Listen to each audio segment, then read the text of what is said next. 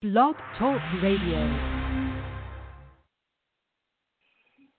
Good evening, ladies and gentlemen. Welcome back to the Armchair Booking Podcast. After all, it's been more than a few days. We were supposed to have it on Monday, and I apologize about that. Weather.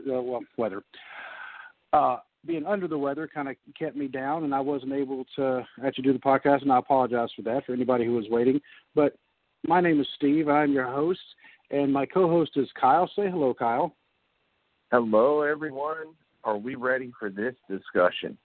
We are. Tonight we're going to be armchair booking what we're calling the ending of Kayfabe, because in case people don't know what Kayfabe is or was, the art of protecting the business, really. You know, there are actual definitions, dictionary definitions for the word, but that's what we're saying is it's the art of protecting the business back when everything about the business was supposed to be made real. Everything was a shoot. Nothing was work. And what you saw was supposedly what was really going on. But we're going to take care of some preliminaries, and there's more preliminaries before we actually start the show. So if anybody would like to get a hold of us, if you want to call in live, and this is definitely an episode where we not only recommend it, we welcome it, we encourage it. If you want to call in, it's area code 319-527-6089. If you ever want to email us, it's armchairbookingpodcast@gmail.com. You can find us on Facebook at facebook.com/armchairbookingpodcast. You can find us on Twitter @bookingarmchair. You can find our archives at iHeartRadio. You can find us Stitcher, Apple Podcasts, and Spotify. Have I forgotten anything, Kyle, as far as contacting us? As far as contacts, I think you've covered everything. Awesome. And another shout-out I want to give out really quick to wrestler. She's a local indie wrestler here in the Cincinnati area, Mean Selena Dean. She has a GoFundMe fundraiser to help with her mom's medical bills. Her mom is fighting breast cancer. And you can go to GoFundMe.com, and you look for the Best Mom Fund FU Cancer, and you should be able to find it like that. And if you still can't find it, just let me know, and I will send you the link. We are always helping to help out with that because I know it's affected me, and I know it's definitely affected Kyle. And this is a horrible disease, and we wish to eradicate it. So, Kyle, any comments on that? Just supporting an independent wrestler and how she's helping out her family and continuing with her craft. You know, as wrestling fans, you want up-and-coming wrestlers to continue to make it in the business, and she needs to support her mom.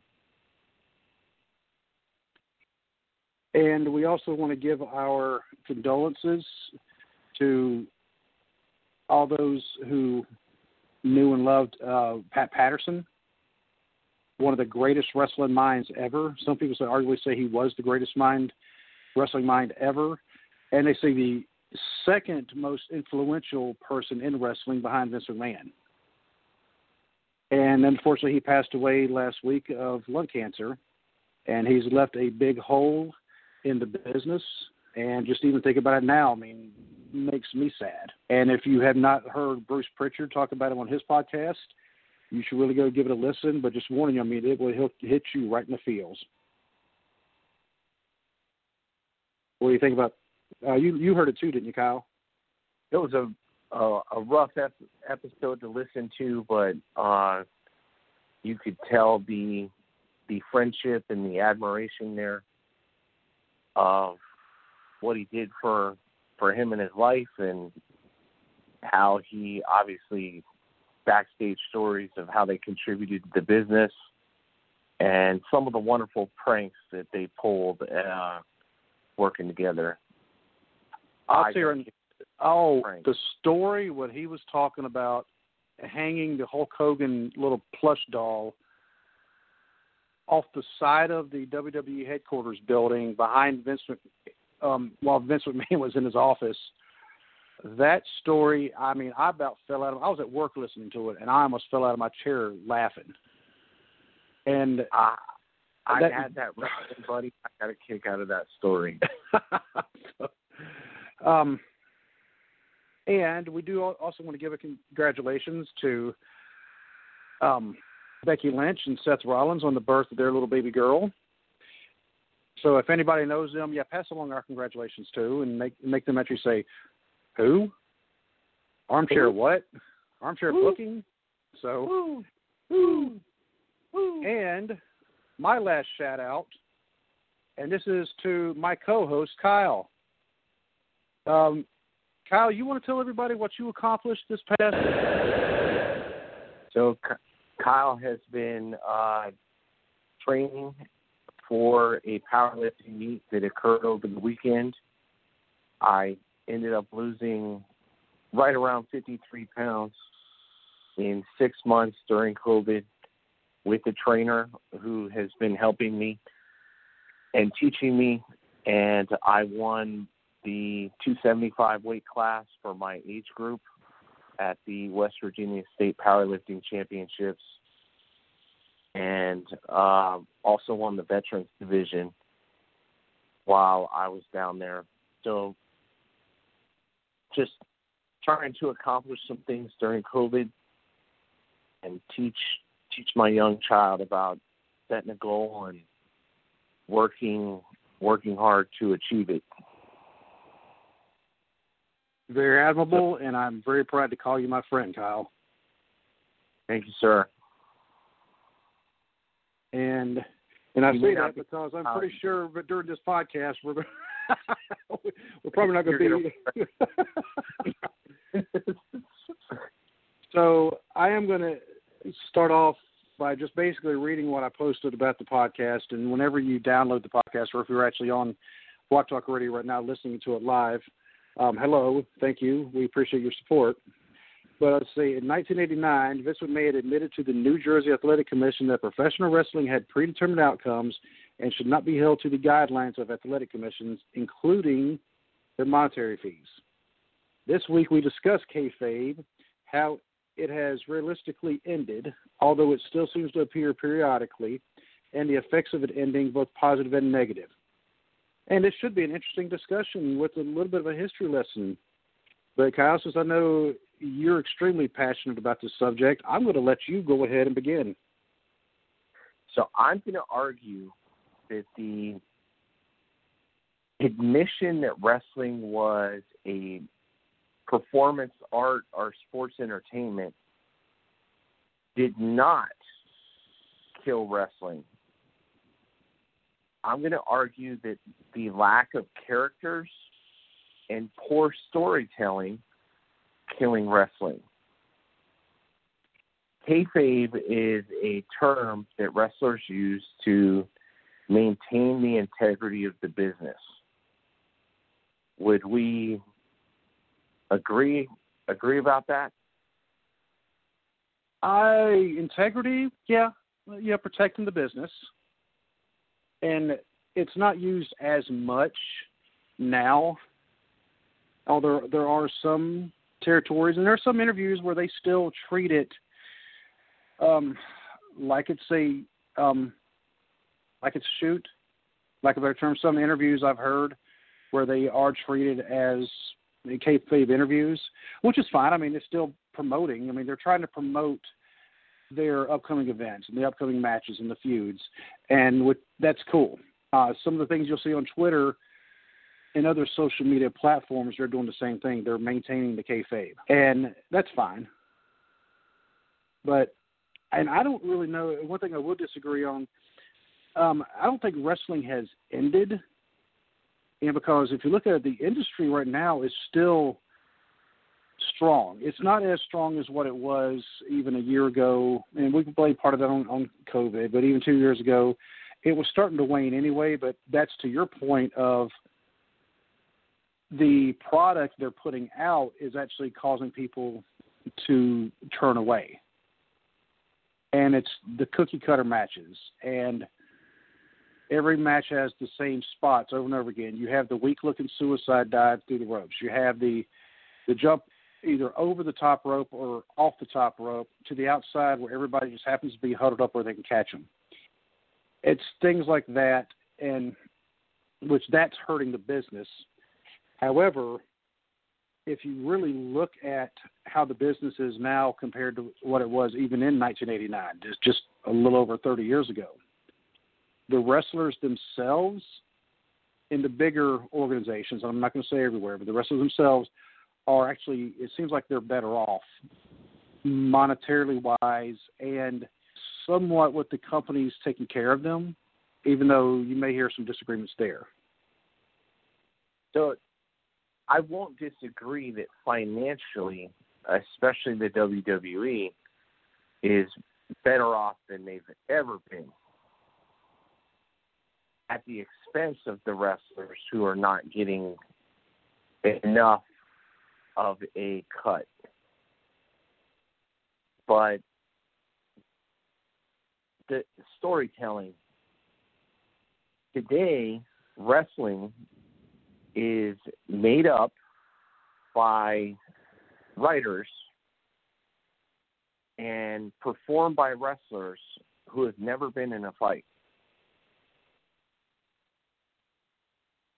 Well, that's wild to think of somebody never being in a fight before. So tell me, I've been in many fights on the winning and losing end. At no time. I'd say the first time we ever met each other, we almost got in a fight. But that's a story. That's a story for another day. At no time did I ever try to dive off something into a group of 6 people to win a fight.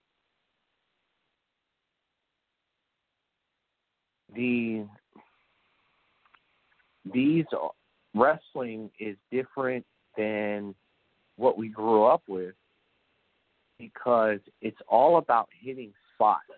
It's not about telling the story or a unique match. Who's today's best wrestler, character, or storyteller? Who would you say? Best wrestler? Right now, I'm kind of leaning towards, in the WWE, AJ Styles, Daniel Bryan, and actually they're both pretty decent storytellers as well. Roman Reigns, because I've never been big on Roman's wrestling ability, even though he definitely gets over and he is absolutely fantastic as a heel. They should have done it with him a long time ago because, I mean, he's got the athletic ability. There's not many better than him. And so you said that wrestler, what was the other?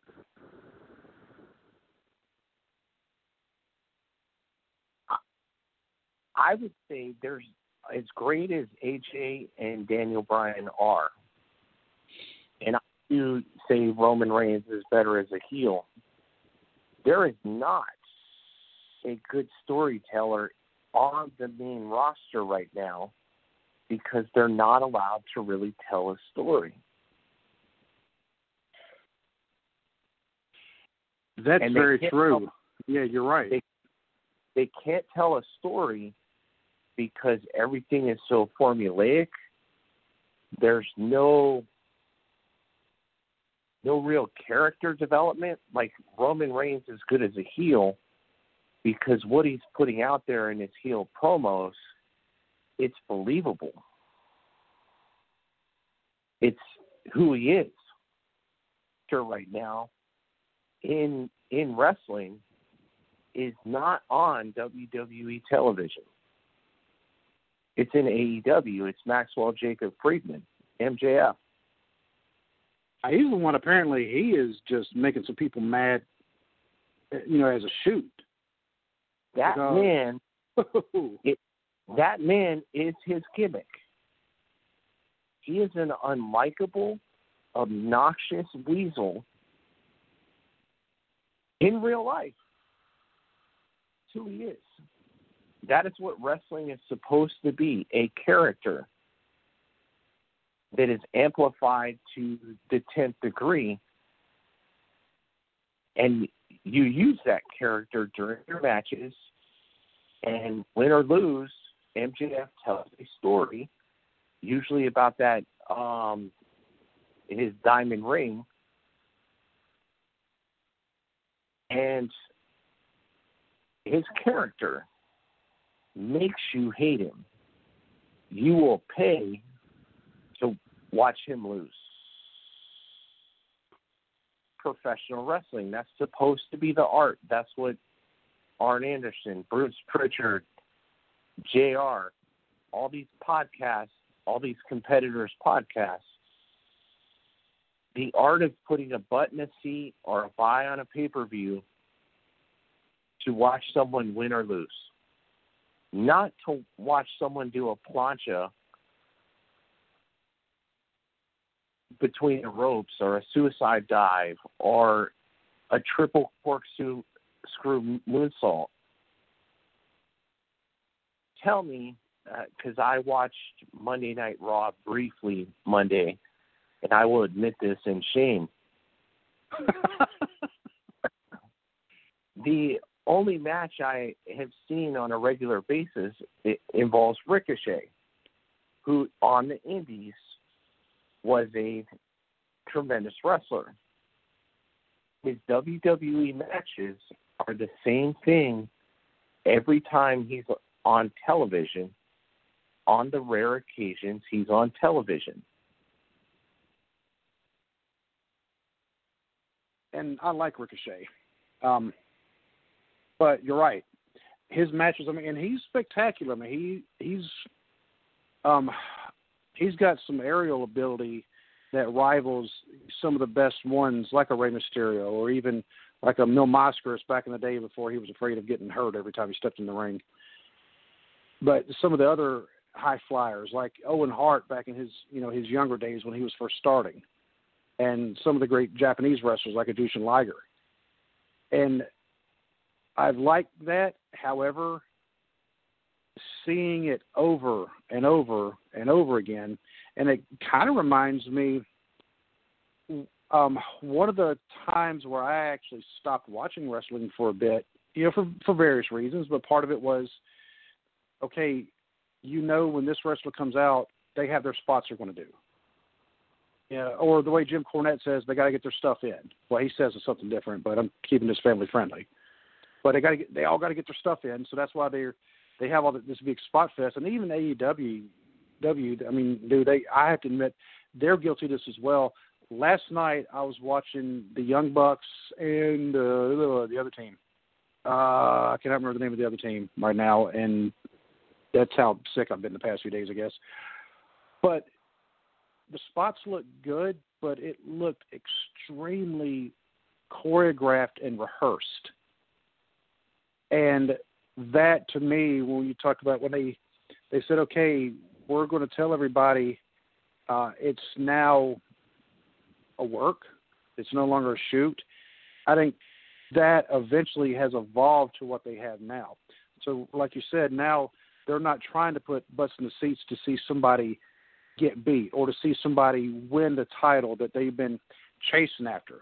Because even you think that this just a few years ago when Daniel Bryan was chasing after the world title at WrestleMania 30, he was the underdog. And right.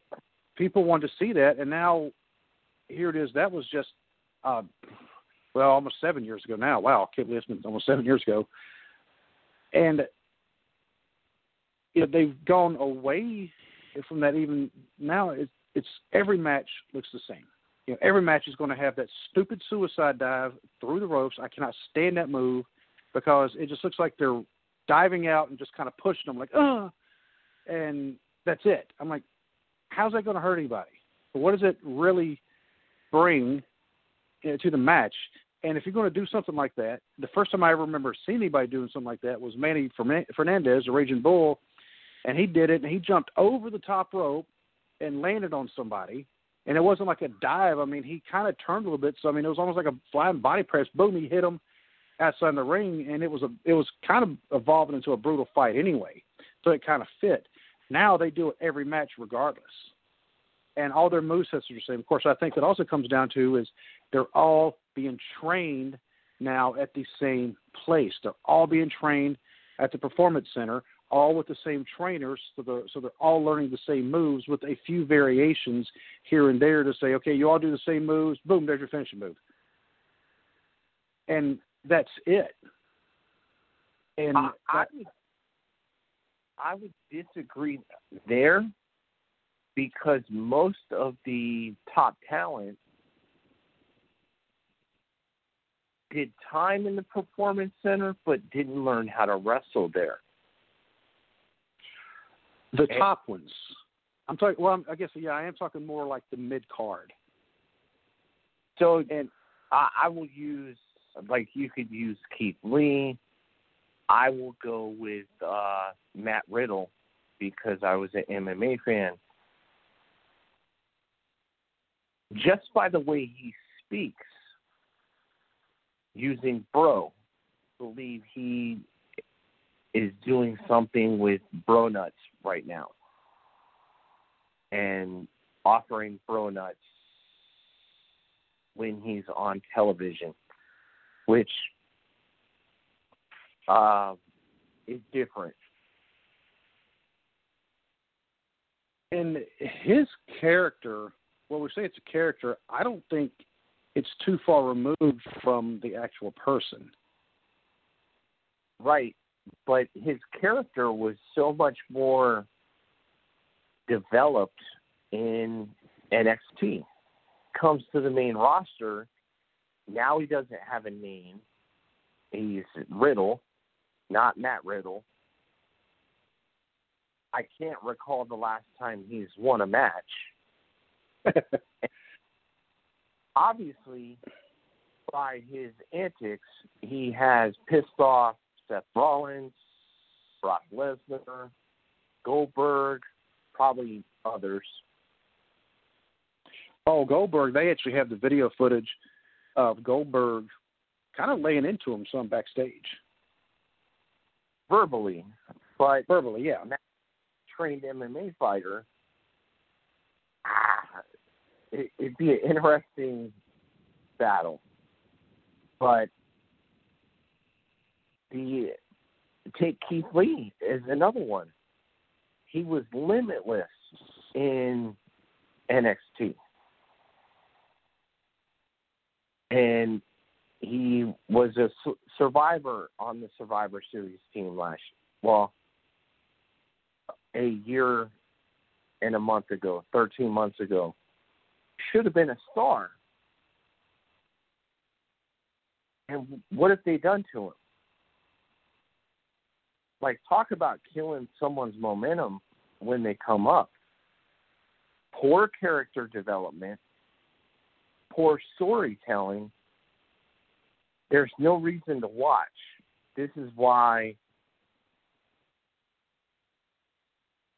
impression that Kayfabe killed wrestling is wrong. Wrestling in its basic form is storytelling. It's supposed to be a male soap opera. Yeah, that's what a lot of people kind of refer to it as. I wouldn't admit I watch wrestling anymore. I will watch old stuff. I may catch snippets while I'm changing channels. But wrestling isn't cool right now. What was cool was the Bullet Club in New Japan. The Young Bucks in New Japan. Chris Jericho in New Japan. They made it to Hot Topic. Those shirts were cool. You saw them everywhere. Other than you and your family, do you see a whole lot of wrestling shirts at school right now? I would have to ask my wife or my son. We never saw wrestling shirts when my son was in school. The only one you saw was John Cena. seen a John Cena shirt on a kid in almost 3 years. Hey, Kyle, I'm about to kind of make a break in the action real quick. I have to make a kind of a sad announcement. I just got word, and it is related to wrestling. Tiny Lister apparently has passed away. Zeus. Yep. My friend Dwaylen, you know who Dwaylen is. You never met him, but you and Dwaylen would actually get along great. He actually just messaged me and told me that. That is sad. We will most likely know him as Debo from the Friday series or Zeus. And we just talked about him beating up Hulk Hogan not too long ago. We did. And he was cut. He had the muscles, and you thought, he actually could maybe beat Hulk Hogan. And he continued to wrestle even after the No Holds Barred stuff, where they had him wrestling Hogan at SummerSlam. He actually wrestled in Puerto Rico, and he was in Z Gangsta in WCW for a little bit. Yeah, but yeah, he's also going to be missed. So. And sorry to interrupt you there, Kyle. I had to go ahead and make that announcement. So, because I just got word. So, go ahead with what you were saying. As far as wrestling, if you go to a house show, you get to see the wrestlers really tell a story and perfect their art. And house shows are great. Independent wrestling is fantastic in my area. We have Maryland Championship Wrestling, which puts on a great show. I know you have the NWF. Yep, the Northern Wrestling Federation. Who also does great shows. Independent wrestling is a great art, and they're developing characters, and they do different things. So we talk about Selena Dean, and when you mentioned her fundraiser, first thing, because I didn't know who she was, I go on the internet, pull her up, and start watching some of the matches. Then the cookie cutter, blonde hair, blue eyed, angelic wrestler.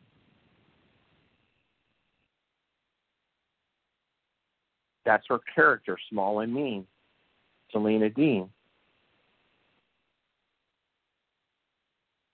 But I sent you a link, by the way. I don't know if you saw that. There's names. There's names in WWE. They're trained to look the same. They're all in good shape, which is good for their long-term health. But pretty much the same body type, pretty much the same haircut, pretty much the same trunks. It's like watching the same thing over and over and over. How many times can you watch that before you want to change the channel? And that's why I stopped watching for a little bit in around 2002 also, because my daughter was born, which coincidentally, my daughter was born on the day the WWF became the WWE. That was actually something I found out a couple years ago. But that's beside the point. So however old she is, that's how old the WWE is. So anyway, I was also deploying, and of course when I was deployed, I couldn't really watch it as much. And then there was just some of the storylines that I really didn't care for. I don't want to get into that, but I was starting to get bored with it anyway, because I liked watching Tajiri. However, Tajiri always had those same spots, and they were kind of cool first few times you watched them. Then after a while, Like, okay, he's being thrown into the ropes. He does a handstand where he hits his back against the ropes, but comes back with that elbow. Okay, and he gets him in the corner. Oh, well, now he's going to try like a Boston Crab, but kind of on the ropes, and they call it the tarantula. And you knew those spots were going to happen. And that's really a shame for him as well, because if you read about, or look at the other matches that Jerry had before he went to the WWE, he was doing tremendous stuff in Mexico. He was doing tremendous stuff with ECW. He was doing great stuff, and he goes to the WWFE, and they're turning it into a circus act. And that's what people are kind of looking at it. But I don't think, and really kind of getting back to the original subject, the ending of kayfabe, I don't think that what happened in 1989 with Vince McMahon, it was a money move, and I get it. He's a businessman, and why should they pay the athletic commissions when it was not a legitimate, necessarily athletic competition? I get that. I have a master's in business. I get that from a business standpoint. But I think eventually it was going to happen anyway, and this was long before the internet came about, because at the magazines, and I know you also had the magazines, and we could see, wait a minute, these other territories. So you'd read about these guys, and you'd say, well, wait a minute, these two guys, they were fighting each other in the Mid-Atlantic. Now they're a tag team somewhere else? That doesn't make any sense to me. Or they're this name here, but they're this other name there, and they're a good guy here, but they're a bad guy there. And then it really goes back, and that wasn't just like the 80s. I remember when I was in middle school, I was in 7th or 8th grade, and there was this one kid my age, and everybody knew me. I was, the guy who liked all the wrestling. He came to him and he's like, hey, he said, my brother has all these old magazines, all these old wrestling magazines, and we don't want them. Do you want them? Sure. And I could not tell you how many magazines there were, but there were a lot. Big old stack of them. The stack itself was probably about 2.5 foot high, when I put them on top of each other. So you can imagine how many magazines there were to make up a stack that high. And they were all from like around 1972 to around 1974. And I'm looking in some of these, and some of these would actually kind of shock you a little bit when you see Greg Valentine's past, when he was one of the Fargo brothers. And you couldn't do this gimmick now, thankfully. They were Nazis. So to see Greg Valentine with a wristband with a swastika on it, that shocked me just a little bit. And, of course, if you see some of the promo he did against Junkyard Dog in the early 80s, it wasn't that far removed from it. But, I think he was actually being told to say that, too. But it's a pretty nasty promo that should have never happened. And he actually didn't sound like he meant it. That's why I'm thinking he was told to say it. But anyway, back to the original point of the story. In one of the magazines, I still remember the story for some reason. You knew who the Grand Wizard was, longtime manager, right? Well, he was a manager even back, in the 70s, because when he died in the early 80s, I think he died of cancer, but they even said he had been a wrestler and a manager for a very long time. But one of the stories is about him. He was managing the Sheik. He was a longtime manager of the original Sheik. And the Sheik had a feud against a wrestler named Pampero Firpo, who looked like Bruiser Brody, but apparently he was the inspiration for, that Randy Savage did. And so he was managing the Sheik against Pampero Firpo, and I know I'm pretty sure I'm butchering his name, so any old-time fans, please let me know how it's supposed to be pronounced. But the article even mentioned that, wait a minute, but he was Pampero Firpo's manager in a totally different territory. And by the way, the same guy, the Grand Wizard, was also known as something like Abdullah Farouk, maybe, and I may be getting that all wrong. I really have to look that up. But I said, well, how can you do that? You know, you're managing hero. It's all because I'm so talented and I'm able to do that. And thinking, people are going to figure things out. George the Animal Steele was a teacher in Detroit, but he wrestled during the off time, mostly during the summertime, obviously, but he wrestled in New York for the WWF, who didn't go to Detroit. So it's thought that, you know, they would never cross. But that was also really dependent on people never moving. You know what I'm saying? Don't think, even though we're saying the ending of Kayfabe was in 1989, I think eventually it would have ended anyway. But some of the things that I see now with wrestling, I don't know if the level of respect people have for wrestling is the same, or if it's gone down, or if it's gone up. And I think that really depends on who you ask. It may have actually leveled off, but some people who had respect for it then don't now because they think maybe they're full. But then other people say, well, these guys and girls are still extremely athletic, and they're still trying to entertain us, and they're putting their bodies on the line. And so that gets respect from other people. Make sense? It does, but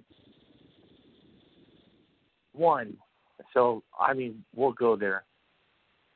When the performers were no longer considered athletes and managed by the State Athletic Commission, and they are now entertainers, why are they not part of the Screen Actors Guild? And that's a question that you know yourself has been popping up here lately. Some of them actually are, but it's not because of wrestling. It's because they've been in movies. But they should be part of SAG and covered through insurance and all the benefits that other entertainers get. 1. 2, character-wise, here's the conflict that we did not have as young wrestling fans. What you saw on television was the only thing you saw about a character. By design. Very, very rarely, except for a Hacksaw Jim Duggan and the Iron Sheik. Yeah. A wrestler unveiled a curtain. What you have today are characters on television that are poorly developed, and the person who plays the character on the internet, Twitter, Twitch, YouTube, whatever, and they are in conflict with one another.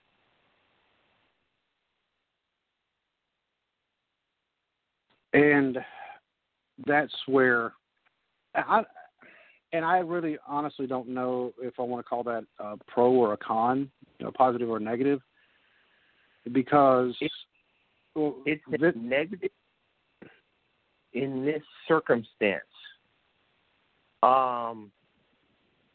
If we go with The Rock as an actor,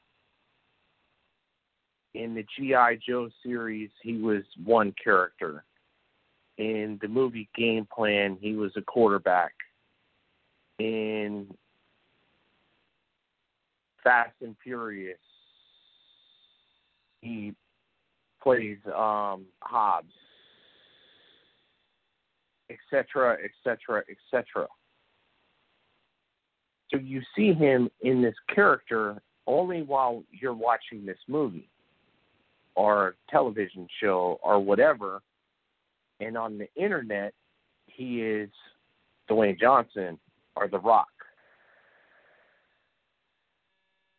you can't have AJ Styles on television who's this, and this, and on the internet or Twitch, he is whatever his real name is. I think it's Alan. There's a conflict. There are very few who are real, Xavier Woods being one. He's the same through his podcast and platforms through social media. It's the same as the divas on the Diva show. They can't be this on WWE television, and then they show them as completely different people on the Diva show. There is a conflict. The ones who are the same, the Bellas, Natty Neidhart, they are more popular, more appearances, etc. The Bellas with practically huge international stardom. The ones who are not, like Nia Jax, she's a she-beast on television. And then on the Diva show, she's nice as can be because that's what she is in real life. There's a conflict. So you can't escape the reality. What you present on television, that's where MJF, where he's the great character, that guy is a dick on television, and he is a dick on Twitter. He's the same everywhere you interact with him or you see him. That's who he is.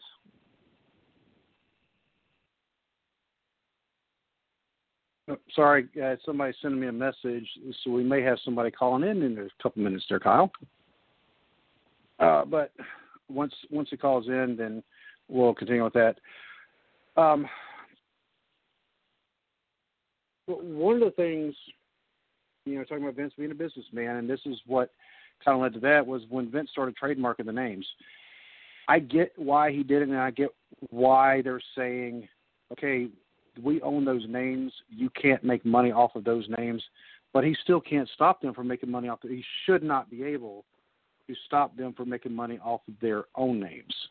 It doesn't matter if they got famous playing a character.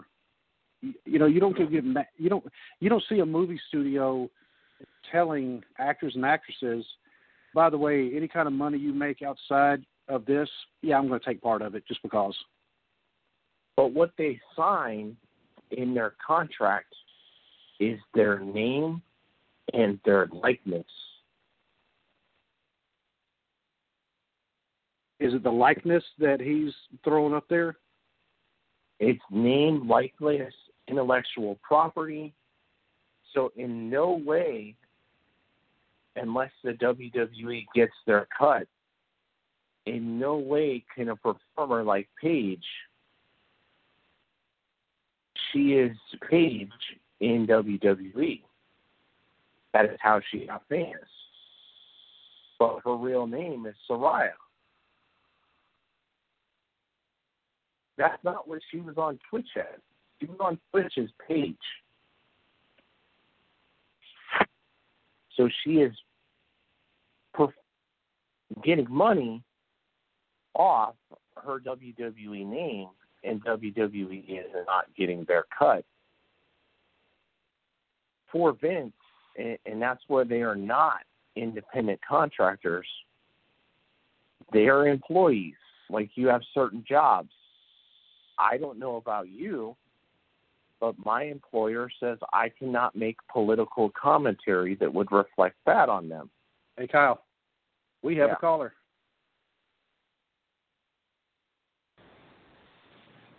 Hey, guys, how's it going? 431. Is this Jordan? Yes, it is. How you guys doing tonight?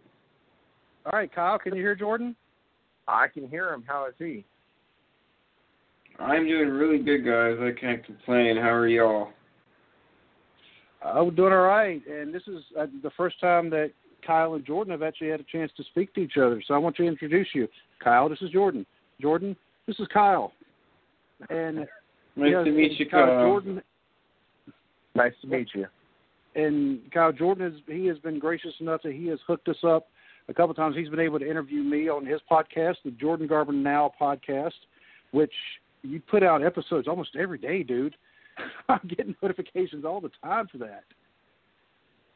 Almost. Well, we have the news update, which we're doing a little less of right now. Just kind of lighten my schedule a little bit. But we have a news update at least once a week, and then we have the main podcast every single Friday at 5 p.m. Central, which everyone can listen to tomorrow, which is really exciting. We have some great guests on there like Ricos, and Will All Day, so it should be a great episode for everybody to listen to. And Jordan, just to give your background some as far as your actual involvement with wrestling, can you tell our listeners kind of brief synopsis, because I know you just got off work and you're pretty beat, so I don't want to keep you too long because I don't want you to hurt yourself. They beat me too much, man. They beat me too much. I don't know what to do. But no, I can give like a little bit of a background, and like absolutely when I talk like this, I don't sound negative. Like I'm drained, and that's no one's fault. That's nothing personal. That's just on me. But when it comes to like my involvement in wrestling, it started a long time, like back in 2008, and when my dad started taking me to the shows, and then I started to get more involved through there, and things started really to pick up around 2013, working for Wrestling Radio Ultimate. My first ever interview was Chuck Fader in 2008. But I remember interviewing Casey Carlisle in June, and then Kid Cash after that. And after those names added up, I started to get more involved. I got to become a referee, so experience things from inside the ring, which is really cool. And then since then, it's been quite a wild ride, that's for sure. Yeah, but that's awesome. And you also did, what's it called, the Northern Canadian Death Tour? Yes, that's correct. In February 2020, I had the honor and privilege to do Tony Condello's legendary Northern Death Tour, where I almost fell through the ice. And it was pretty crazy, man. It's always good to look back at the venues that you performed at and know that will always be there. The experience will always be in your memory, and it was really cool. You know, I have some stuff up on my YouTube page for some spots on that tour, and you know, it's hard getting, maybe not as roughened up as much as the wrestlers are, but still getting bruised and battered every night, and then setting up a ring and driving to the next town maybe as much as 20 to 22 hours. It was one of the most intense experiences I've ever done, and I'd say it's made me a stronger person today, but, you know, I have a lot more challenges to overcome, and I look forward to overcoming them. Oh, that's awesome. And if anybody has never heard of this tour, because I actually looked it up, and it does sound brutal. And, Jordan, I think you definitely have to be kind of a man's man to survive that. So you definitely got my respect. Kyle, have you ever looked up this tour that he's talking about? I've heard stories of the tour, so that's pretty awesome that you got to do that. Thanks, Kyle. I appreciate that, and you guys, too, for reaching out. You know, I wanted to be a podcaster to do it so I can kind of learn some new things and experience how I can put it all to my repertoire, and it's just been great meeting families that, you know, don't have it as good as maybe we do. You know, some people in those shows can't afford to turn the lights on or can't afford to have a meal every night. And it's sad. It really is, because there's a lot of things that we take for granted, and sometimes you actually have to physically experience it to know that. Like, I remember the first time I worked for Tony Condello, I slept under a teacher's desk, and I was so uncomfortable. But that's how those people live sometimes, due to the conditions, not because of the people themselves, but because of the government and the way it's formed. And I don't want to talk about politics, but just, going up north, things are different. It's a culture shock. So it's differently. They're not as grateful, and it's great to have what you have and enjoy having the lights on, enjoy being able to watch television, watch wrestling, listen to podcasts like these, because, some people don't have it as good as we do. That's for sure. Yeah. So All right, and Jordan, and just a couple of real quick questions because I know that your time is also kind of limited. We were talking about the ending of kayfabe. Take your time. We're talking about the pros and cons of that, and part of it, it's kind of led into the discussion of the WWE owning the trademarks for the names, and you had the situation with Zelina Vega. Basically, I don't want to say she was fired from the WWE, but she was definitely let go from her contract for the controversy surrounding her using her name on Twitch. And then Paige, also known as Soraya, her getting involved as well. So I don't know what your opinion is of all that. You think maybe they should have something like a Screen Actors Guild because in a way they are actors, but they're also athletes.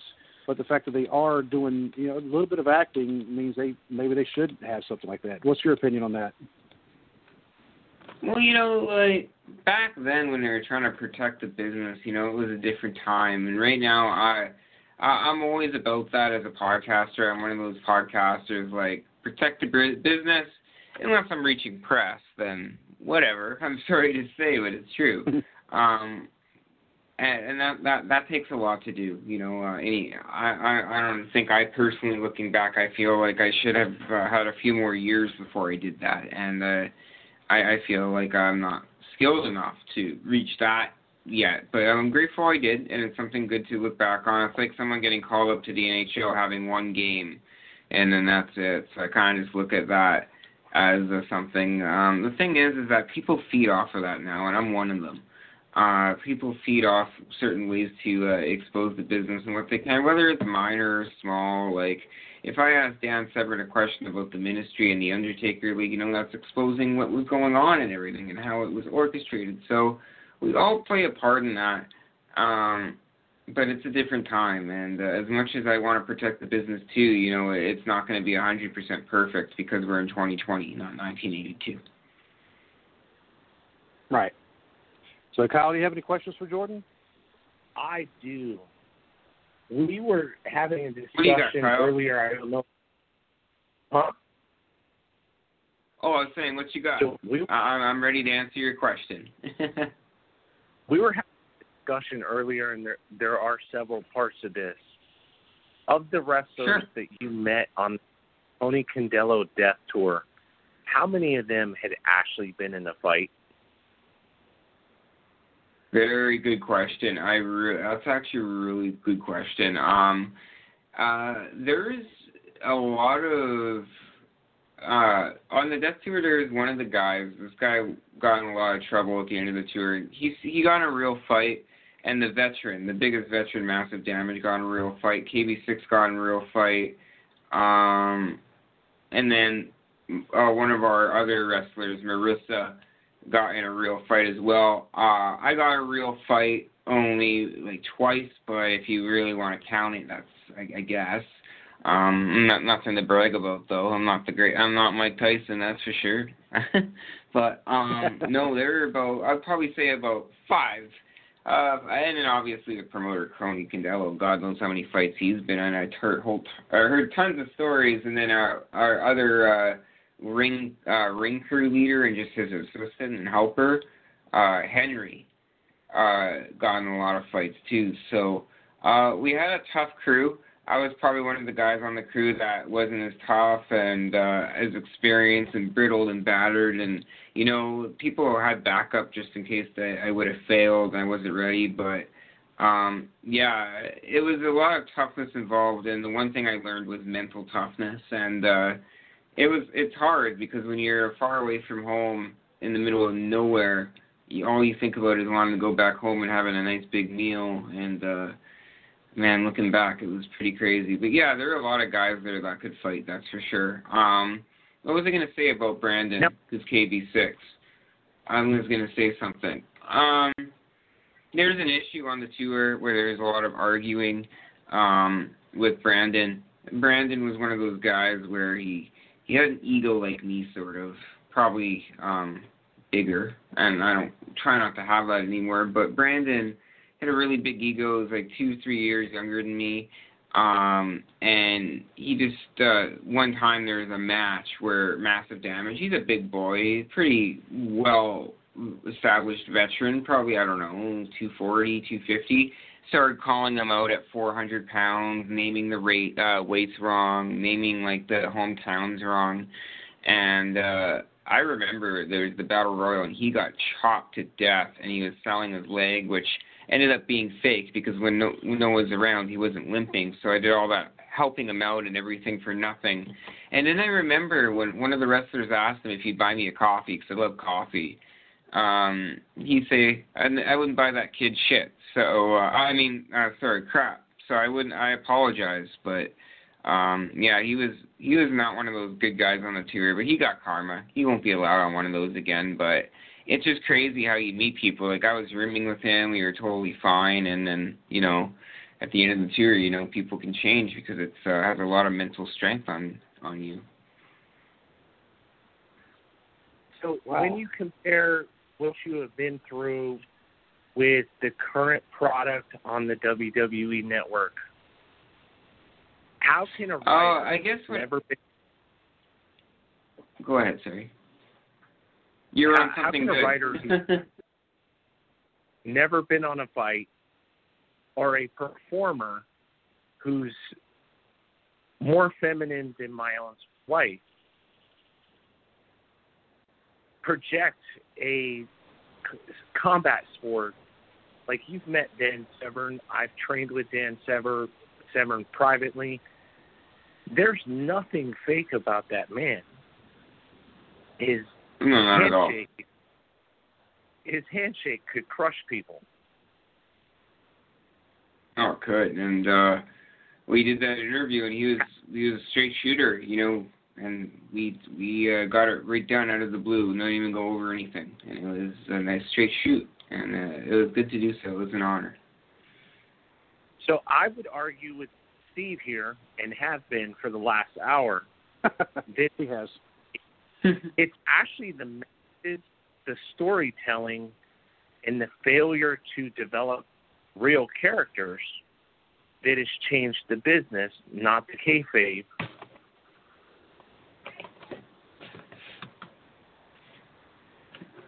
So you're asking, like, with kayfabe, what were you saying?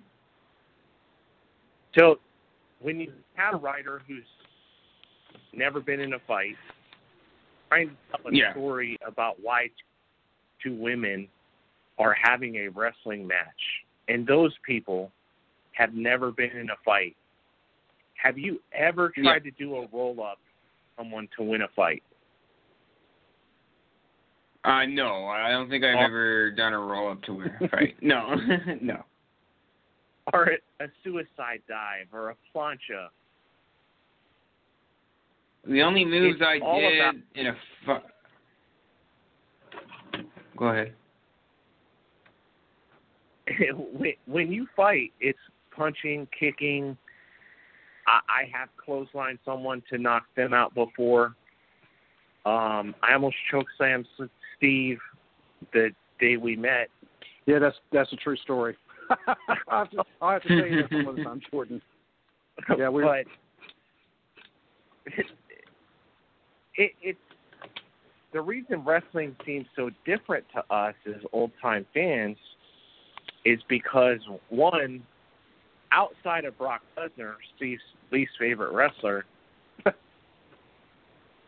Bobby Lashley, and maybe a few others, there's not a single one I would be afraid of confronting in a bar if I went to one. Oh, wow. I would be afraid. That's for sure. Well, hey, Jordan, just to give you a little bit about Kyle's background, and this is actually more of a recent thing, this past weekend, Kyle actually competed in a powerlifting competition and won. Kyle, you'll have to actually tell your actual accolades as far as like your weight class and things like that.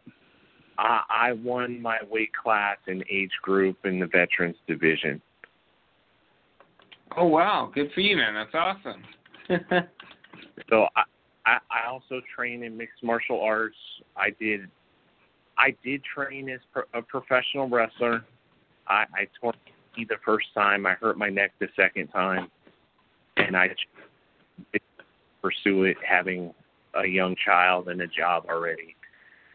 It wasn't worth it for me at the time. It was something I wanted to do. But as a character, when we did wrestling training, you took something that was inside you. Like, for me, I hate the state of Maryland, and still do. Mm-hmm. So to make Maryland Yeah. people mad, I would get on a microphone and call them Eastern West Virginians. Mm-hmm. And West Virginia is the inbred hillbilly state in the United States, almost as bad as Arkansas and a few states in the South. But Yeah. for some, I could make Maryland people mad by calling them Eastern West Virginians. And Okay. furthermore, I'm better than you because I'm not from here. And just all sorts of terrible things that would upset them on the microphone that I eat on this Mhm. family-friendly podcast. I am very gifted at making people mad. He is. I've been there. I've been part of that. So, when you take a character, you have Dan Stern as your example. He is what he is on the screen and in real life. Yeah. But Seth Rollins is different on the screen than he would be in Iowa, where he's from. Oh, obviously, yeah, for sure. It's a character. Yeah. Because they have personal Twitter accounts and they perform whatever that's not them, or a character that is not developed and not an amplification of who they are. And there's a disconnect. We can like one, not the other. With the Maxwell Jacob, and you can hate all parts of him. Yeah. Because that. Mhm. Yeah, I totally hear where you're coming from on that. And MJF definitely is a great talent, has a lot in the tank, and I look forward to seeing more of what he can generate. Whereas at a small-time show, which we're big fans of independent wrestling, they have their characters that they have created for themselves, and whatever that character happens to be, it's usually close to who they are and what they are, and they can tell a better story because they believe in their character, what their character is.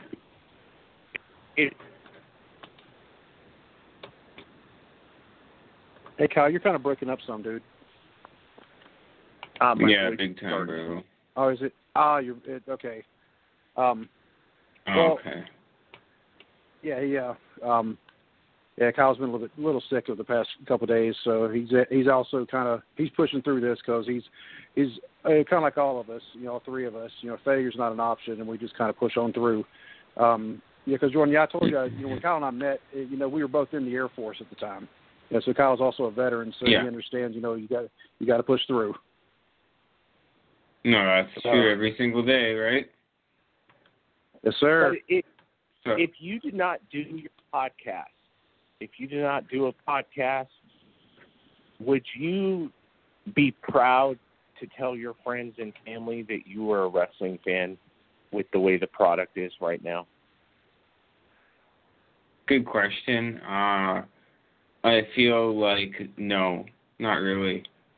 With the way the product's going, like if I didn't have a podcast or anything to promote, I really wouldn't want to share my views on watching it. It'd just be something like I'd watch, like something on Netflix, like let's say a chick flick like Riverdale. It's just one of those shows where it's a scene where it's not as strong as it used to be. There's strides, like the other day with Omega on Impact. That's an example of a stride, but the overall product's not as what it used to be. not as passionate about it. That's why I've been making my podcast have some non-wrestling stuff as well. But at the same time, I do have a big passion for the product, and I do respect my loyal and respectable wrestling fan database on my podcast too, and I look forward to entertaining them, and I love the business, and I look forward to providing as much wrestling news as I can, but as a fan, it's just not good as it used to be. Like, we were talking earlier, I judge the popularity of wrestling based on the children and the clothing that they wear. And I don't see too many kids with wrestling shirts where I live. Mm-hmm. I used to see a kid with a Bullet Club T-shirt a couple years ago when that was really hot. But yeah. Even the clothing they produce, go to a house show or a independent show because I'm a fan. But as far as like buying a T-shirt, I don't want other people to know I'm a wrestling fan with some of the shirts that they are putting out right now. Even the clothing they put out, it's not good. Mm-hmm. No, I hear you. That's for sure. Well, one of the places, kind of ironically enough, I can kind of segue this. One of the places right now, Kyle, and also Jordan, where you can buy a Bullet Club T-shirt is at a Northern Wrestling Federation show. Yes, did you know that, Jordan? Yep. Yeah, I did. Because this is where Carl Anderson, I believe, is where he started. Yeah, I believe it is. Yep. So anyway, sorry, didn't mean to interrupt y'all. That's a cool little thing. No worries. Is there anything else you guys got for me tonight? What is your best wrestling memory as a fan? What? Your most memorable wrestling memory as a fan? Seeing Ring of Honor in Milwaukee. Oh, that would be cool. What was it about that show? Just because of the venue, the history of it, and everything along those lines.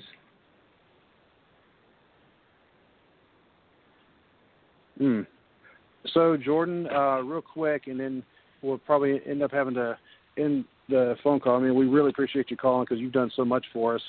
Where can we find your podcast, and what is all your contact information? Because I know you are a very, very busy man. Yeah, that's true. I am very, very busy. You know, always running, always doing something. But you guys can listen to the Jordan Garber Now podcast every single Friday, 5 p.m. Central on Apple Podcasts, Google Podcasts, and Spotify. I appreciate any and all fan feedback. Anyone looking to become a sponsor or something, work with me, shoot me a message. We'll work something out. We've reached all the major wrestling sites. We look to do it again, and follow me on my journey to doing that. You guys can listen to the show next Friday at 5 p.m. Central with our next big guest being Will All Day. And who's the other one? Nico's Ricos. It should be a great show next Friday, which is tomorrow. And thanks for having me on, guys. I really appreciate it. Oh, absolutely, Jordan. And we need to schedule another interview for your podcast as well, and we definitely got to have you back on ours whenever we can, because I know your work schedule is pretty grueling, and I know this was really taking some time out of your day, and we certainly appreciate it.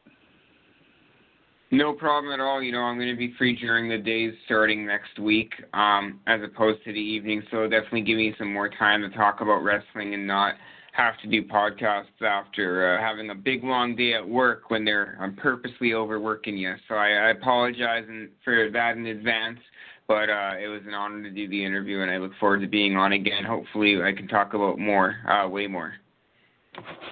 All right, brother. And remember, normally we're doing it on Mondays, but this week, because I was sick Monday, that's why we pushed it back to today. And next Monday okay. we're going to have a show. Yeah, next Monday we're also going to have a show, even though I am actually going to be in Orlando. But we are still going to at least try to have a show. If we can't, we'll figure out something. But we're planning on having a show next Monday as well. So, but all right, dude. Awesome. Man, why don't you take care and go get some sleep, man? Because you're busy. You need some rest. Yeah, I'm going to get some sleep, that's for sure. I appreciate your guys' help, and you guys have a great day. God bless you all. All right. Awesome. God bless you there, Jordan. We'll see you, dude.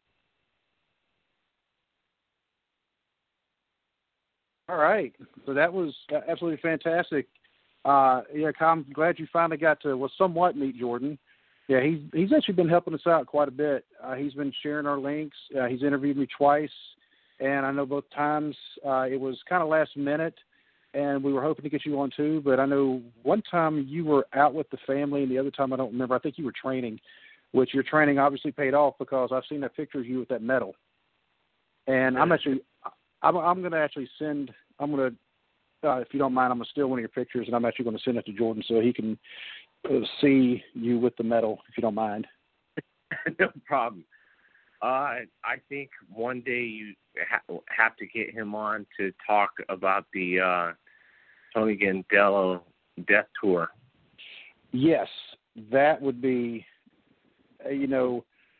what a story I think that would be. Because if anybody has never heard of this, because when he was first telling me about it, the first time he interviewed me, and I'd listened to a couple of his episodes of his podcast, and just kind of getting kind of a feel about who he was.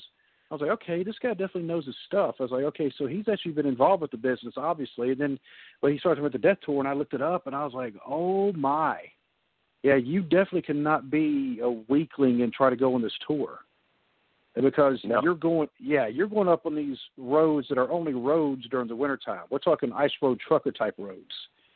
And like you said, I mean, you might be sleeping under a desk in a classroom. Is that what you kind of grasped? Yeah, if they brave the roughest conditions because of where I want to say they go up to Indian reservations up there and to towns that you can only hit during the winter, during the most miserable conditions. That tour has made wrestlers of legends. That's always something in the discussion. Although the product is not tremendously great right now, the ability of the wrestlers has increased dramatically since Kayfabe was pronounced dead. The athleticism and the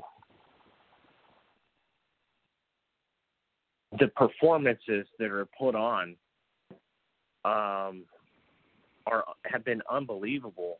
Like some of the things people can do are things we couldn't imagine as kids when we were first wrestling fans. And the difference in the art form is the selling. It's the selling of the moves, which in turn is the telling of the story. Exactly. And that's the big difference. They're in such a rush to get to the next planned spot that the art of the storytelling, or the fight, the conflict between two people or four people or whatever. I watched SportsCenter Monday morning, because NXT TakeOver was Sunday. What was on SportsCenter? Can you guess? Was it TakeOver? Pat McAfee doing two dives off the top of the War Games cage. And, I actually have not watched it, unfortunately. And normally I do watch the pay-per-views. But because that same, whatever it was, that migraine that just took me down Monday had actually started Sunday, so I didn't watch the pay-per-view, and I also did not watch Raw Monday night, which is a rarity for me. But anyway, I'm sorry, continue on. But it's how is it that the man is able to climb the cage twice to do a moonsault and a suicide dive in a War Games match? And then when you go to the highlights, you see in the women's War Game match, Io Shirai puts a trash can around her, puts a trash can around her body, and does a dive, the same dive, with the trash can on her into the women's match. It's a spot. It's not something that organically happens, or it's, hey, I can do a dive off the top of the cage. Right. It's all turning into big spot fests. And that's how they're, I don't know, I mean, because obviously, you know, we're not on the inside. And I don't even know if Jordan would be able to even answer this because he's not part of the WWE necessarily. But are the same writers who are writing the storylines and obviously the promos, because the promos almost sound like they couldn't be anything but scripted.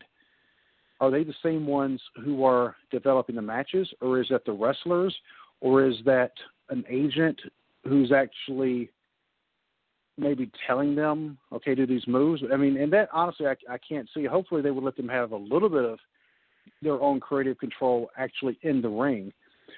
But it's almost to the point where if they miss a spot, they don't know how to react to it. Right. But is that training, that just for... I don't think they know anything outside of what they're told to create in the WWE system. Right, and that's what I was trying to get to saying earlier, was when they're not at, right now, the Thunderdome, which, by the way, yeah, I told you my debacle with that this past Friday, where they said, showtime, call time, 8 o'clock, and I still couldn't get in. So I'm about done with that. I don't even know if I'm going to try that anymore, because that was even more of a disappointment. But anyway, the Thunderdome has actually been moved out to Tampa, but Tampa's not that far away from Orlando. You're talking maybe an hour and a half drive. And so everybody's kind of based around Orlando. All the NXT people, they were already staying in Orlando anyway, you know, for the most part. And so when everything got moved indoors, or not doing traveling because of COVID, they're all right there. So even the main roster folks are also right there. They might be traveling, but they might as well just get themselves an apartment or a house in or around Orlando. So they're all right there. So they're all going to the Performance Center, and they're all doing the same things. And that, to me, is also hurting them. And I don't know if Kayfabe necessarily, or the ending of Kayfabe necessarily, is maybe the root cause of all that in a way, because I think some of this would have happened regardless of the pandemic. But, you know, and this is one of the negative things about the ending of Kayfabe, and I do have some positives about it, you know, that I will actually throw out there. Some things that never could have happened, some good things that never would have happened had Kayfabe still been a thing. Final argument for the state of wrestling and why Kayfabe is not the reason it is in the shape it is. It actually has to do with the man that ended Kayfabe. I don't think Vince McMahon is in touch with anything that is cool anymore. I will half agree, half disagree. And I'll say Vince McMahon is not in touch with anything that is cool, but take the word anymore and throw it out. Vince McMahon has never really been in touch with anything that is to be considered cool. He's never been one for pop culture, and if you listen to a lot of the interviews of people that you talked about him, they actually have to explain certain things to him that are big in pop culture or have been big in pop culture. So Vince McMahon, he's kind of in his own world, his own bubble, and they say the man's a beast when it comes to working. You know, he will be up at 1, 2, 3 o'clock in the morning working. But the problem is, if he calls you, he also expects you to be ready, you know, to talk to him and answer him at 1, 2, 3 o'clock in the morning. So his work schedule is very grueling. But Vince McMahon, when it comes down to it, if you really look at his background, the way he grew up in Havelock, North Carolina, and he did not have a great upbringing. No. And when he finally found out who his actual biological dad was, because he was known as Vince Lupton, which was one of his stepdad's names. You know, notice it said multiple stepdads. His mom was married apparently quite a bit. But when he found out that his biological dad was his promoter from the Northeast, how Vince McMahon was born in Pinehurst, North Carolina, the same place I was born, I'd still like to actually, if I ever meet Vince McMahon, I'm going to ask that. How were you born in Pinehurst? But anyway, and he decided he wanted to be in that business too. Vince McMahon was not a wrestling fan, and even he especially was not a North Carolina wrestling fan. And if you notice, even the product now, he does not want it to be Southern.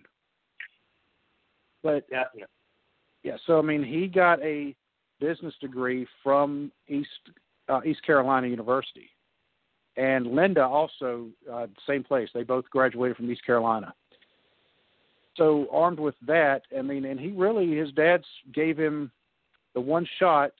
Okay, if you can turn around this particular, and it wasn't even a wrestling thing, and it was this arena, I believe, up like in Maine, that they had not turned a profit in God knows how long. Well, VKM managed to actually turn a profit, and so he kind of let him more and more in.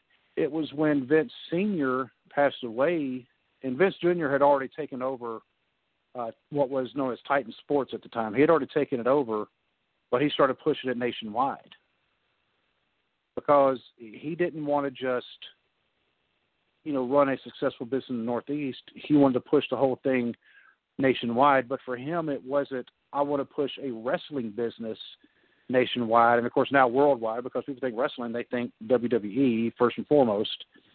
It was whatever the business happened to be. Right. If it was roller derby, he was going to push that nationwide. If it was boxing, he was going to push his company nationwide. I mean, so that's what it was in for him. And so eventually when he did say, okay, we are not a traditional sport, it was more about the money, which, by the way, I found out there are some states that still make the wrestlers, they are still part of the athletic commission, even though it is a work. Kentucky's one of them. And I found that out from talking to people who have been affiliated with the NWF. It's all about the money. Right. And so they're getting huge paydays now. Well, at least in the WWE. I don't know about AEW. I would assume AEW was until they had to back off, because of COVID. I'm not sure about Impact or Ring of Honor, but I'm going to guess that their paydays aren't too shabby. They may not be on the same scale as the other two, especially WWE, but they have some names there, some big names. The hard thing, like I said, independent wrestling, great. Support your local independent wrestling organization. The main products, they start with the wrestler, They push them for a couple weeks, then they stop.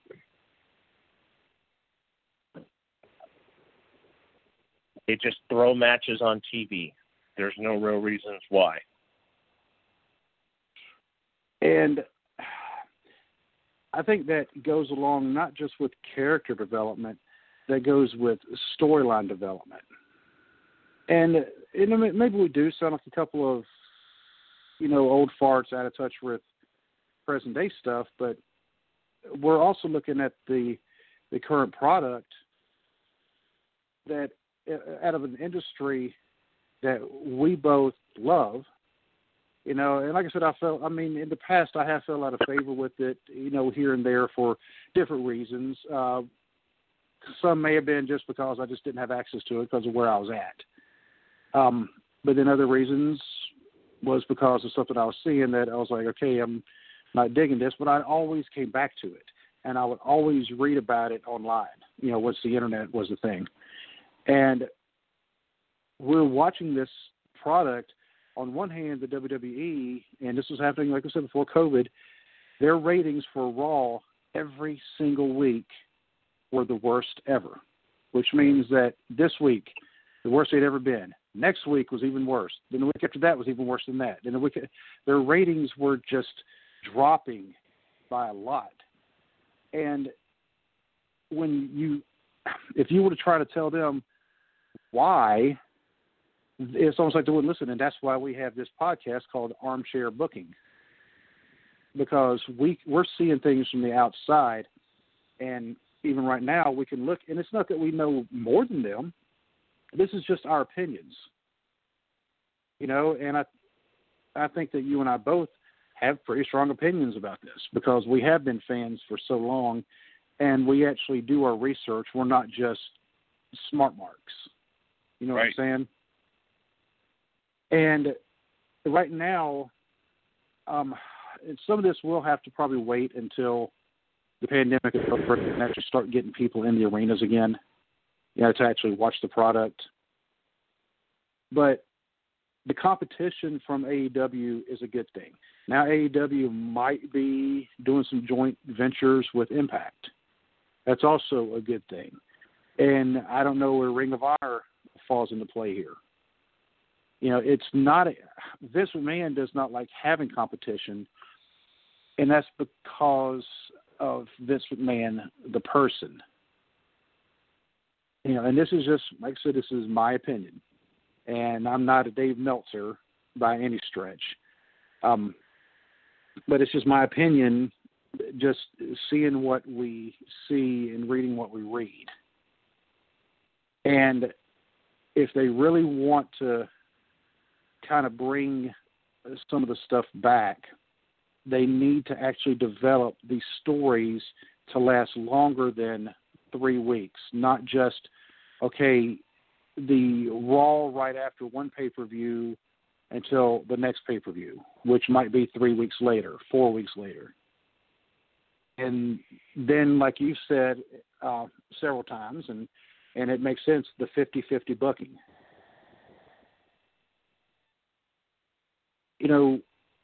If we're going to go watch a football game, which games are you going to want to watch? Are you going to want the two teams that are 500, or do you want to watch the game where one team is either undefeated or damn near undefeated? Kind of like against the Steelers, which I haven't even kept up with the NFL this year, but I guess the Steelers lost their first game this past Monday, right? To the Washington football team. Yeah, to a team that doesn't even have a name. But because the Steelers are undefeated, people are going to want to watch them. If they had two teams on Monday Night Football that were 500, they're not going to get much of an audience outside of those particular fans. If you had a choice, which would you rather watch? And the same goes with wrestling. Even if it is a work, you're going to want to see the ones who are winning and winning and winning. And I know you say Brock Lesnar. We had the joke that he's not my favorite. But Brock Lesnar, he is legitimately tough, and people would watch him And it's not even because he was winning; it's because they wanted to see him lose. It was how he was being portrayed. Some of the stuff was kind of obnoxious, in my opinion. That to me was kind of a turn off a little bit. But I know you liked it, and I'm not judging you for liking it because you like what you like, and that's how life is. But I think if they were to actually look at, let's develop these stories for longer, because some of these feuds can last a long time, and maybe you don't have to have a pay-per-view every single month. Have the big four. If you want to throw King of the Ring back in there, have your big five, but four mathematically makes more sense. Because I think, NXT has that right with the takeover schedule. Yes, because that is about are they doing it like every 3 months now? Every 2.5, 3 months, they're doing a show. They're doing a few more themed events on Wednesday night, obviously, to compete with AEW. But takeovers are spread out a little bit. But I think before you get into the stories, you can't tell stories without developing characters. Right. And they don't have them. They have wrestlers. They do not have characters. Well, but here's the flip side of that. If you ever heard Jim Cornette talk about Johnny B. Bad, and why, have you ever heard him, really it was Jim Cornette and his just absolute hatred of Sable. But you can't talk about Sable without talking about Mark Marrow, and you can't talk about Mark Marrow without mentioning Johnny B. Bad. He said when Johnny B. Bad was being trained at the WCW Power Plant, he was not being trained to be a wrestler. He was being trained to be Johnny B. Bad. And, right. Of course, then he left. And I know you've heard the story several times. You already know, but I'm kind of doing this for the benefit of some of our listeners who may not already know the story. Because I know at least one. Hi, Ethan. Giving you a shout-out. So when you hear this at work, you better tell me you heard me give you a shout-out. When Mark Merrill or Johnny B. Bad left WCW, went to WWF in 1996, I believe. They wanted Johnny B. Bad, but they did not own the rights for Johnny B. Bad, and so instead they got Mark Merrill, Marvelous Mark Merrill, who I always thought was black, and then turned out no, that was a lot of tanning pills. Yeah, but he pulled it off pretty good. But they liked Sable better, and they couldn't do much with Mark Merrill, and he didn't know how to be anything but Johnny B. Bad. But he couldn't be Johnny B. Bad, and that's where they failed. And so that's what I'm saying as far as like developing characters. Develop the wrestler first, then, let's come up with a character, because you got to make sure they can perform in the ring first. Because if you could have a character all day long, okay, give a good example for that, Enzo Amore. Great character, great talker on the mic. In-ring ability, kind of lacking. He was functional. That was about it, and he was functional, and of course his backstage stuff that you hear about was really what got him, in his current situation now, which is not in the WWE. But he was more of a character. Now, granted, he was also that character outside the ring, apparently. But the wrestler himself was not developed yet, because when you look at somebody like a Mark Calloway, who now know as The Undertaker, how many different characters did he have before he was The Undertaker? Yeah. But the wrestler was always there. You look at Glenn Jacobs, even in the WWE alone, he was Isaac Yankem. And then, which the character itself was horrible. Nobody was going to buy into it. They're like, really, an evil dentist? Okay. Then the fake Diesel. Everybody should know that wasn't going to go over very well. And then they made him Kane, the Undertaker's brother. And everybody loves that character. Now he's been Kane for the past, just over 20 years. But the wrestler was always still there. But at the bad character development, and that's another thing, bad character development, they're also not going to care about how good the wrestler is necessarily. But because his wrestling skill kept him there, they're like, look, he's a good hand. Let's keep him around. Find something else for him. So they got to figure out how to develop both. Then, okay, now you got to have a reason for them to be in the ring opposite this guy or this tag team in the other corner. Right. What is the reason why they're there? Well, this guy he's a champion. By the way, that's another thing. Stop treating the titles as props. Treat them like they mean something. World champion in boxing means something. World champion in basketball means something. Football means something. Even the number one ranking in tennis means something. They'll say, well, they're the world champion. Well, yeah, it's just a strap that they're holding. Yeah, you win the strap. No, the world champion is supposed to be the number one person in your company. The next level down, the Intercontinental or U.S., depending on which brand you're on, is supposed to be like the number one contender for the world title. And so they're theoretically the number two person. That's a reason for having a match. Then you have other ones. And some of these can almost seems like out of left field. Jimmy Valiant and Paul Jones, they started the feud because Paul Jones and the Assassins cut Jimmy Valiant's beard. He wants revenge. That's something else. They can have a reason for a match.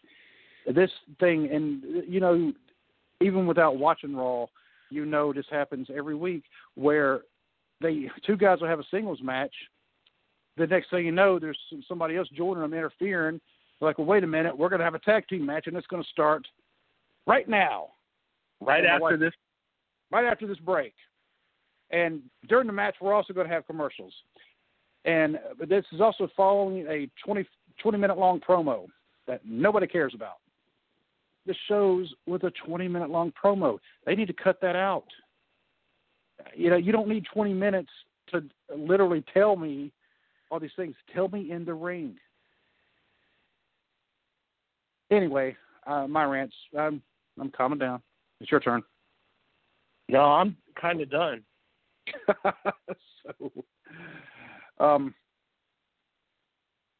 But yeah, and I think just real quick, an idea for a future episode.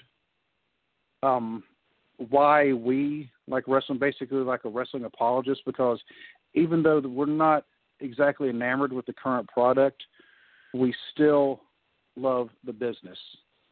And we have still defended our love of the business, not necessarily the current product, but of the business itself, and why we like it, and why we've always come back to it, even when we left it for a little bit. But it's to have these kind of discussions like what we're having right now, discussion which I know this has been about 6 months in the making, because we've been doing this for about 6 months now. Can you believe that? I actually can't, no. Let me put it like this. We are on, this is episode number 27. And that's also including the pilot episode and the 1 15-minute long episode I did to make some announcements. But yeah, so actually, 6 months. So about 27 weeks now. So about half a year, and half of the most glorious year ever, 2020. And we were talking about doing this even before COVID. So COVID in a way kind of worked to our advantage because nobody's going anywhere. So we're able to do more research, except for when I didn't do research, and you could tell, and that's totally my fault. So anyway. But overall, a good discussion on Kayfabe and what's going on with wrestling right now.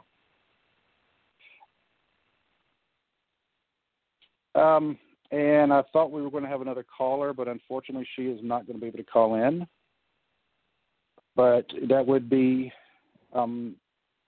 Miss Selena Dean, Selena Dean, and that's unfortunate. We will have to try to schedule something with her because she's also very busy because she does have another job outside of wrestling.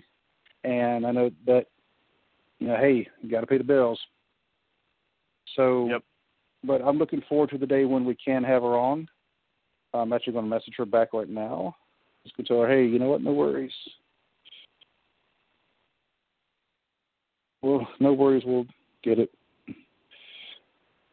But while you're talking about that week, we're going to be talking about Florida wrestling, and it's on the wrestling business.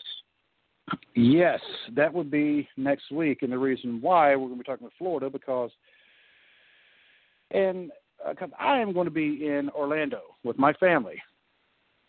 And we are going to be spending some time at Disney World, and we are going to be spending some time at Universal. And if anybody is listening has never been there and wants to go, it's up to us, hit me up. And my wife actually she's a travel agent, and she specializes in Disney. And Kyle can tell you that she will definitely hook you up because she did that for you and your family a couple of years ago, didn't she, Kyle? Yes, she did. Tremendous travel. So, yeah, but just let us know.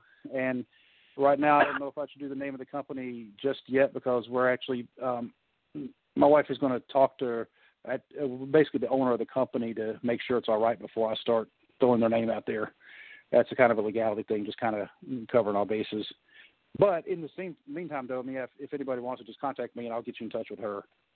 And you can actually contact me through the Armchair Booking Podcast at Gmail. That's one way. You just send me an email, and I will get you in touch with her.